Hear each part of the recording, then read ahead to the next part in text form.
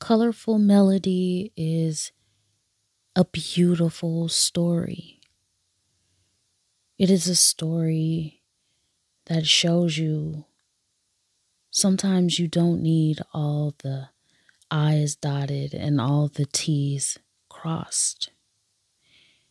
Sometimes you don't need a story that's going to be super precise.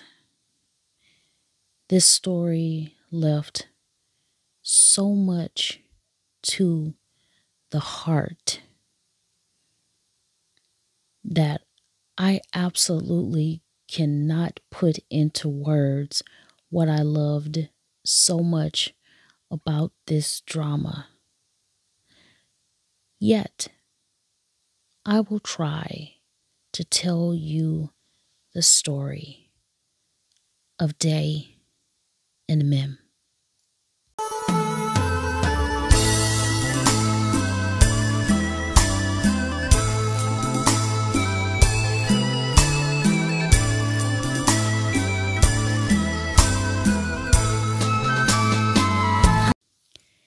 It's a simple story, but a very impactful story. Day is a traveler. He hails from Krang Thep to a remote village where he has agreed to be the music teacher. Before he embarks on his temporary position, he meets some of the town folk, and he marvels at mothers walking with their children, balancing temple offerings on their heads. And one very handsome man strikes his attention as he sits on the same pier that Day is walking down. He is painting a picture of the scenery. Every person that passes him, every nook and cranny of the nature surrounding him is featured in his painting. The next morning, Day is introduced to his new class of pupils. They are an energetic, excited, and adorable bunch of children. The village is too small for them to not have an introduction. And the introduction they have as our handsome man, our artist, on the pier was the teacher. And as soon as they meet, they are joined at the hip. They are every bit peers and therefore have plenty of things in common. And one of those things, the most important thing that we see that they have in common, is that they love each other. Neither has ever confessed, but a confession is necessary when you can play the violin as beautifully as Day plays for Mim every day. And Mim watches him with rapt attention as oftentimes his solo audience.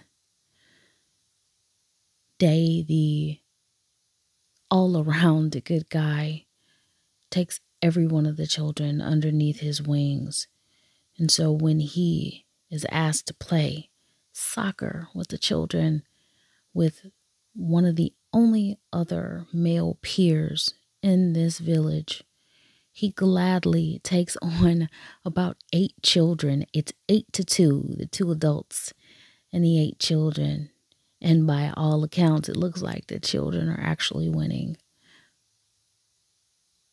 One day after such a soccer match, after Mim has been painting Day all day, he notices that Day is very hot and very fatigued. And Mim has a surprise for Day because Mim knows this village like no one else. So he takes Day to his favorite spot, a secret spot where nobody comes, where he can be alone, where he can have the solitude that his soul requires sometimes. And Day is amazed that he's able to find such a place with cool running waterfalls and pools that he can dip his surprisingly gorgeous physique inside of. And so he's cooling off and he is replenishing his strength from a day that zapped it from running and playing with the children.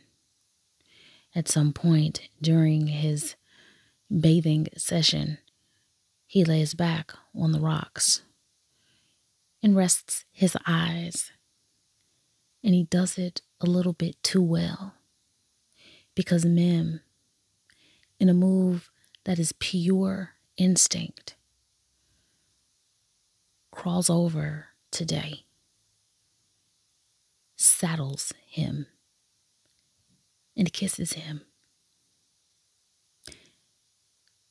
This likely welcome, yet fearful action makes our gentle Day panic, and he disappears for a few days, much to Mim's horror, for his bosom buddy is a man that he wants to be his lover.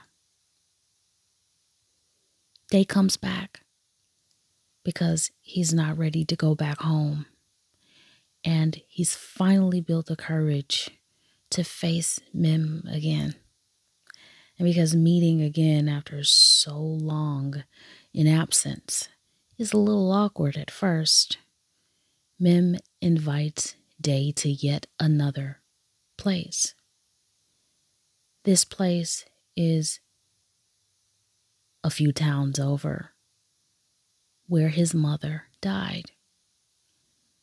They honored the grave, and Day is apologetic that I have nothing to offer your mother. And Mim assures him that it is your presence that I want so much here. Mim tells Day the story of his life, which is heartbreaking. Not long after he was born and just a little kid, his mother died, leaving him an orphan, but an orphan of the worst sort, because although he was taken in by village folk and raised in this rural area of Thailand, he does not know who his father is. This further hurdles Day into a position of deep remorse and sorrow for a man that, despite his panic, he is in love with. They decide that instead of going back to the village where they work, that they're going to make a night of it. They're going to set up camp. It's getting a little too late to attempt traveling tonight. So they take their mint Suzuki van to a non-distinct part of this little village and they set up. And Mim places dish after dish after dish of food that he made with his own hands so that Day can have an opportunity to taste his talents.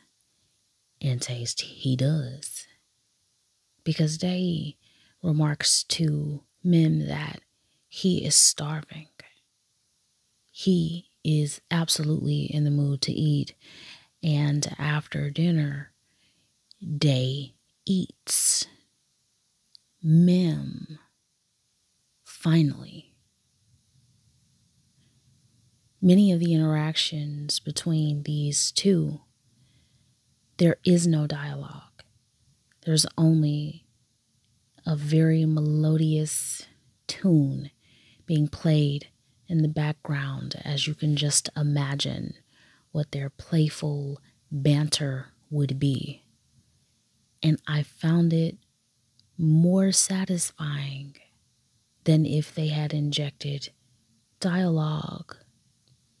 The very last scene is of a woman who is playing violin beautifully, a beautiful song. And as she lifts one of her forearms, we see two little boys with the likeness of Day and Mim, perhaps showing that they were fated, that at one point they had been friends or had crossed each other's paths enough to be able to enjoy the music of whomever this beautiful violinist was. But many things like that and their melodious conversations leave the watcher feeling like this drama was about healing more than it was about jamming a message or giving you every detail of these people's lives. In 4 very concise episodes, we were able to watch 2 people who we knew belonged together tentatively make their way toward each other and then back to each other, surmounting the fears, the trepidation, the awkwardness, the resolution that this is absolutely what I want. And perhaps even the most touching part of it all was our character Mim, who had a heart that just beat like a giant's. And they would often ask him, "What do you want out of this life?" And Mim would say, "I just want to draw my pictures. I want to eat a comfortable meal, and I want to teach."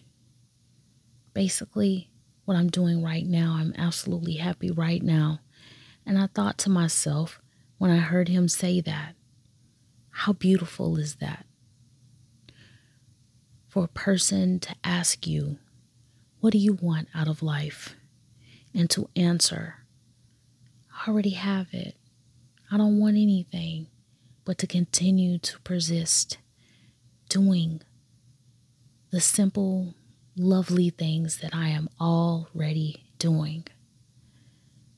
I think that's an aspiration for each and every person who listens to Irak Sarang, including myself, to be content with what you have. Because after all, isn't that really what matters the most?